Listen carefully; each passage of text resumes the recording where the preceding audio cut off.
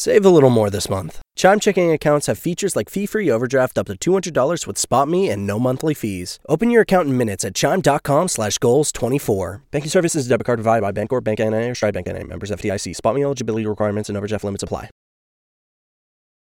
If you were to have a crystal ball that showed us the state of the economy, what would you say as to whether we have any sense of if and when inflation might ever calm down? Well, I would love to know where that crystal ball is. And I think just about every policymaker everywhere would love to know where that crystal ball is.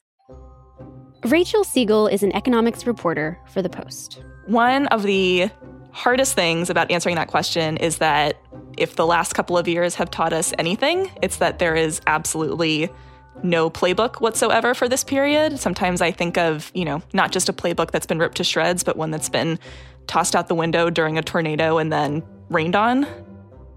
Rachel covers the Federal Reserve, so she's been one of these people writing those really scary headlines you've been reading this week about how inflation has reached its highest point in 40 years.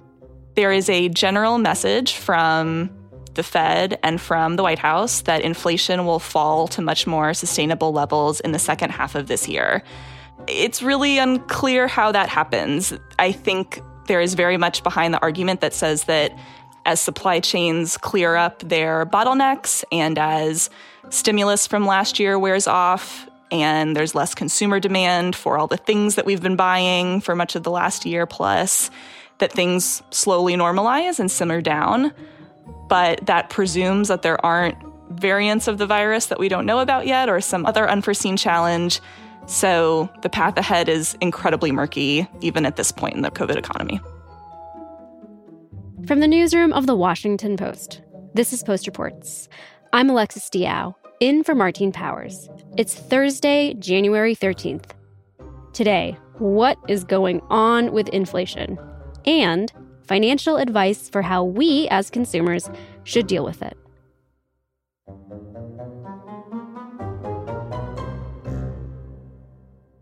So, Rachel, on Tuesday, Fed Chairman Jerome Powell appeared before lawmakers. Ranking Member Toomey and other members of the committee, thank you for the opportunity to appear before you today. Why was he there? And what did he say? Jerome Powell appeared before lawmakers on Capitol Hill this week for his confirmation hearing for a second term leading the Federal Reserve. But it's not so much a question of whether or not he's going to be reappointed. And if anything, much of the focus was on everything swirling around him and in the economy. Inflation is very much at the top of that list. What are the big threats to our getting there? Well, I would say very near the top of the list is the threat of price stability. If inflation does become too persistent, if these high levels of inflation get entrenched in our economy and in people's thinking, then inevitably that will lead to much tighter monetary policy from us, and it could lead to a recession, and that will be bad for workers. So really, normally the Fed has a target of 2% a year, but in the crazy roller coaster that is the COVID economy, in December that number rose to 7%. And there are many reasons for this, but it's become clear that inflation, the longer the pandemic has gone on, has also seeped into just about every corner of the economy. So much so that the Fed is now ready to step in and rein it in. But the question is how exactly they do that and whether or not it'll be effective as quickly as the Fed needs it to be. I'm curious, how does this inflation, show up for everyday Americans? So there are plenty of people who may have noticed that their grocery bill has gone up. The cost of food was up 6.3% compared to the year before. The cost of rent is up. The cost of housing and used cars made up a very, very large chunk of what's driving inflation up. One bright spot is that gasoline ticked down 0.5% in December after months of some steep increases, but gas remains up 49.6% than it was the year before. It's really a remarkable list of all of the things that we can tick through that has become more expensive in the past year, and people are definitely starting to feel it, if not worry about it over the long term. Okay, so Rachel, what is the Fed going to actually do about it? I mean, I know that they can raise interest rates, but how are they going to do that, and will it help? So the Fed's main tool for combating inflation, as you mentioned, is through interest rates. It can raise them to cool the economy down, or in different circumstances, it might lower them to give a little bit more juice to the economy. Right now, the Fed is expecting 3 interest rate hikes that could start as early as March. And that is a really strong pivot from everything that we've seen from them so far during the pandemic. At the beginning of the crisis, they slashed interest rates basically as low as they can go to near zero. And they've really held off on raising them because they worry that doing that would slow growth in the job market. But now they're basically pivoting, saying the job market has made tremendous gains. Meanwhile, inflation is way above levels that they're comfortable with. And so raising interest rates would step in to try and cut that off. But what's the risk here? I mean, could this cause a recession? There is a concern of a recession if the Fed has to raise interest rates too abruptly or too aggressively in order to cut inflation quickly. Raising interest rates also operates with a lag, so there are a lot of questions around the timing here. But Chair Powell himself, when he was testifying on the Hill yesterday, said that that's the last thing they want too, that the growth in the labor market has been such a tremendous piece of good news through this whole COVID recession and then the subsequent recovery, that stepping in to fight inflation and causing a recession would undermine that. Another thing the Fed has to contend with over this sort of longer view horizon is if people's own expectations of inflation start to change. Inflation expectations can be somewhat self-fulfilling. So if you're someone who thinks that they need to quickly get a loan or quickly buy up a whole bunch of goods before they become more expensive, that can create this cycle that also complicates things for the Fed moving forward. You know, I feel like the economy in so many ways is just like ever so slightly messed up in one way or the other. You know, we've got the Great Resignation. We've got this huge inflation at 7%. We've got all of these things, the supply chain shortage, et cetera, et cetera, et cetera. Rachel, is this going to be like a forever thing? Like, are we just going to have to start thinking about inflation differently, indefinitely? One thing that Chair Powell said was that the economy that we will have on the other side of this pandemic, whenever that is going to look different from the economy that we entered into the pandemic with. And inflation could certainly be an example of that. The Fed's goal is to get inflation much closer to its target, and the Fed has said that it will do whatever it can to make sure that that happens. But it wasn't that long ago, it was really just before the pandemic, where millennials didn't know inflation. As you mentioned, this 7% figure is the highest in 40 years, and many people working in the economy today never really thought about inflation as an economic threat or a threat to their own cost of living.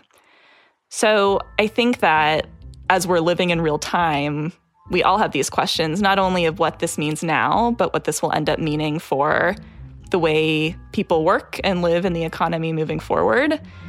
And as you mentioned, a lot of these things are sort of confusing to all take stock of at once. Sometimes I think that a life philosophy is that a lot of things can be true at the same time, but sometimes in this economy, many of these things feel somewhat contradictory, and it can be really hard to see through that too. Rachel Siegel covers the Fed for The Post. Emma Talkoff produced this story. After the break, personal finance columnist Michelle Singletary tells us how to handle rising prices. We'll be right back.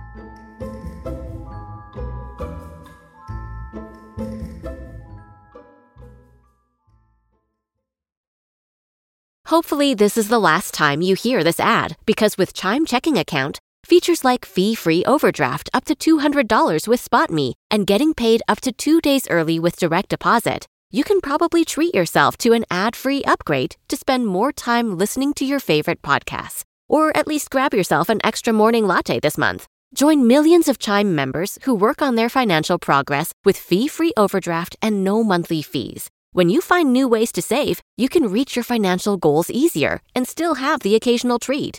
Take more control of your finances and say goodbye to monthly fees. Open your account in minutes at chime.com/goals24. That's chime.com/goals24. Chime feels like progress. Banking services and debit card provided by the Bancorp Bank N.A. or Stride Bank N.A. members FDIC. SpotMe eligibility requirements and overdraft limits apply. Terms and conditions apply. Go to chime.com/disclosures for details. So, Michelle, prices are rising, and I think people are seeing this show up in their everyday lives, whether it's, going out to buy a gallon of milk or, looking at houses. I'm curious, what have you been hearing from readers in terms of how they're seeing rising prices and inflation show up in their everyday lives? And what advice have you been giving them? Yeah. So people have been talking quite a bit of the tabletop issues. So when they go to the grocery store, they're noticing increase in items, meat, staples like milk and eggs and things like that. That's Michelle Singletary. She is a personal finance columnist for The Post. When they go to get gas, they're like, oh my gosh, this is so much more expensive. Definitely those folks in the market for used cars have finding, first of all, the prices are high if they can find a good used car. I mean, it's like they're gold now. People are mining. Even new cars, it's difficult to get. If you've got a specific model in mind, it's hard to get that car because it's just not on the lot.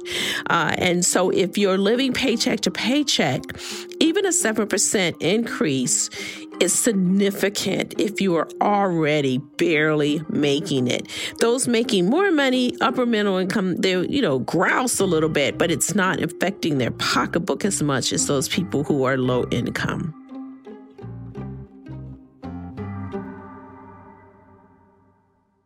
What have you been telling readers in terms of how they can best deal with these rising prices? So it depends on where you are in your life. So if you're struggling, a lot of things that you can do is substitution or delay. So substitution meaning maybe you've been brand loyal to a certain product and it's, price is significantly up. Well, you might look at the store brand. Maybe you get steak, so you're going to have to get chicken thighs.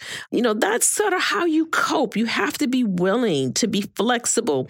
If you've got a project in mind, a home improvement project, and it's costing more, you might have to delay that. And if you're driving a hoopty and you wanted to trade it in because you're just tired of the repairs, you might have to just keep doing those repairs until the prices stabilize. I mean, I think the key with inflation is to be flexible. That's how you get through it. And of course, this week, the Fed announced that they would be raising interest rates in order to rein in inflation.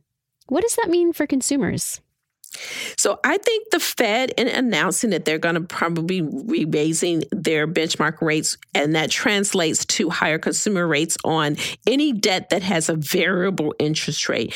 And most likely for many consumers, that means their credit cards. So your credit cards, if you carry a balance, it's going to cost you more this year.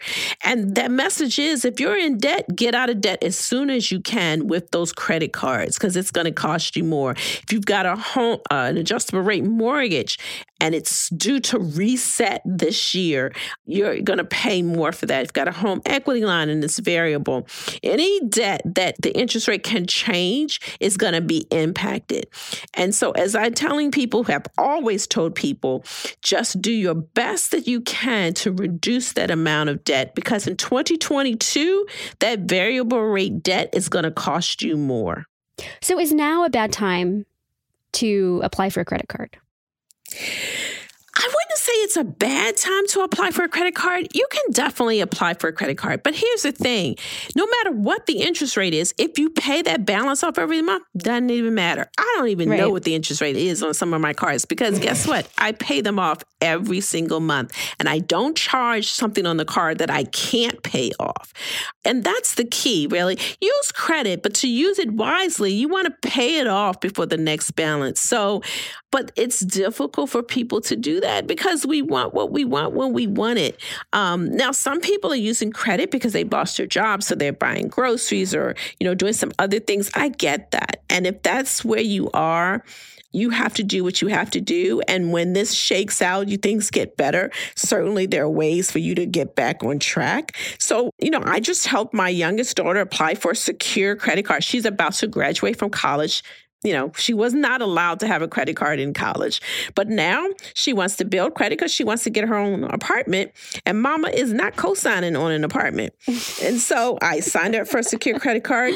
In a couple of months, she'll have a great credit score. I taught her how to use it, charge a little bit of things on there, pay it off before the due date. She'll get a good credit. And she never has to use that credit card again. My kids are not accustomed to using credit.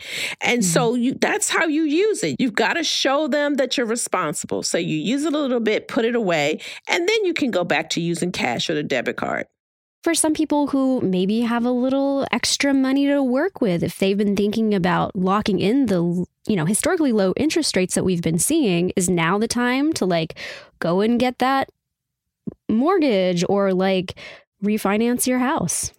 Yes. I always tell people, don't let interest rates drive your decision to make a huge purchase. So you hear that all the time. Oh, I must go get a house now because interest rates are going or housing prices are going to go up even more. But it still may not be the right time for you to either refinance or buy that house.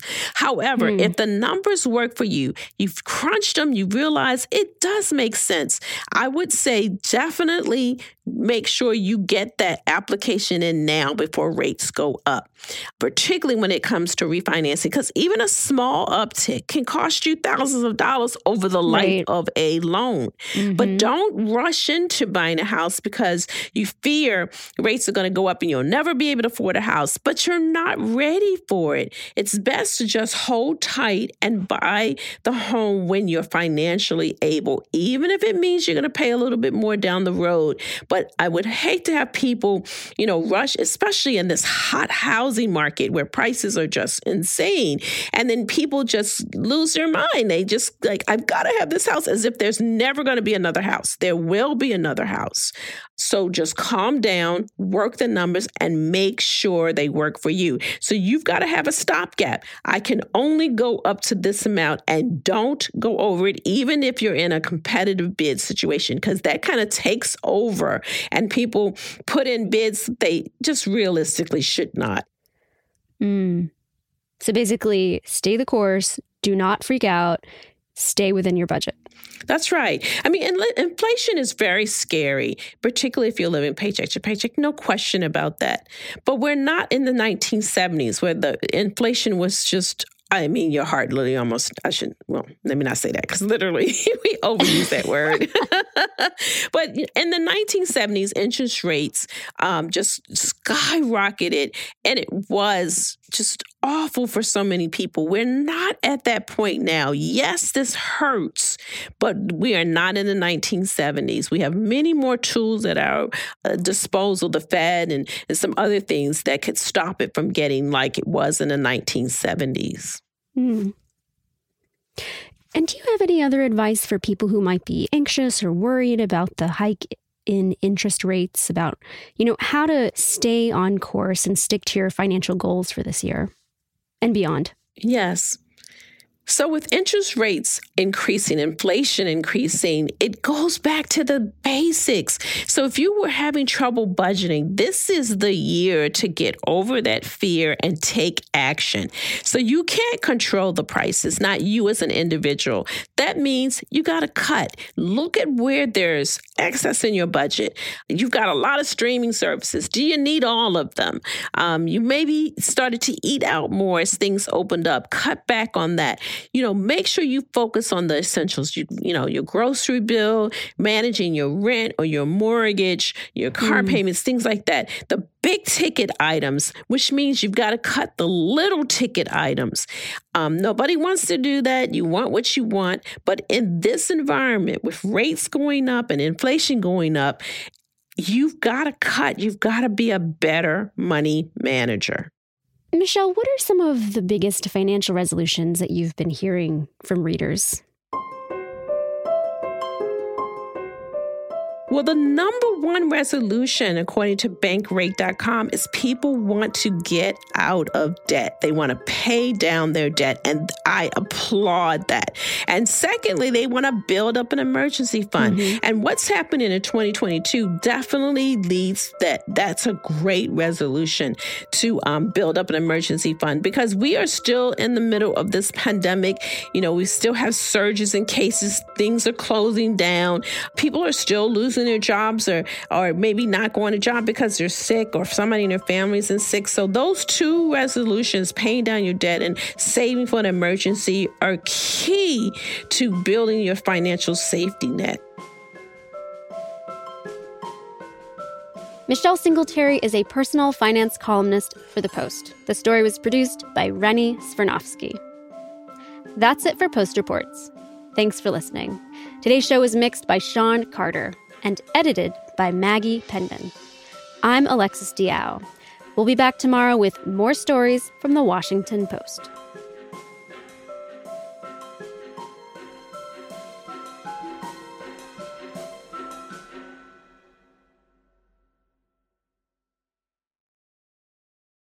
Save a little more this month. Chime checking accounts have features like fee-free overdraft up to $200 with SpotMe and no monthly fees. Open your account in minutes at chime.com/goals24. Banking services, debit card provided by Bancorp, Bank N.A., or Stride Bank N.A. Members FDIC. SpotMe eligibility requirements and overdraft limits apply.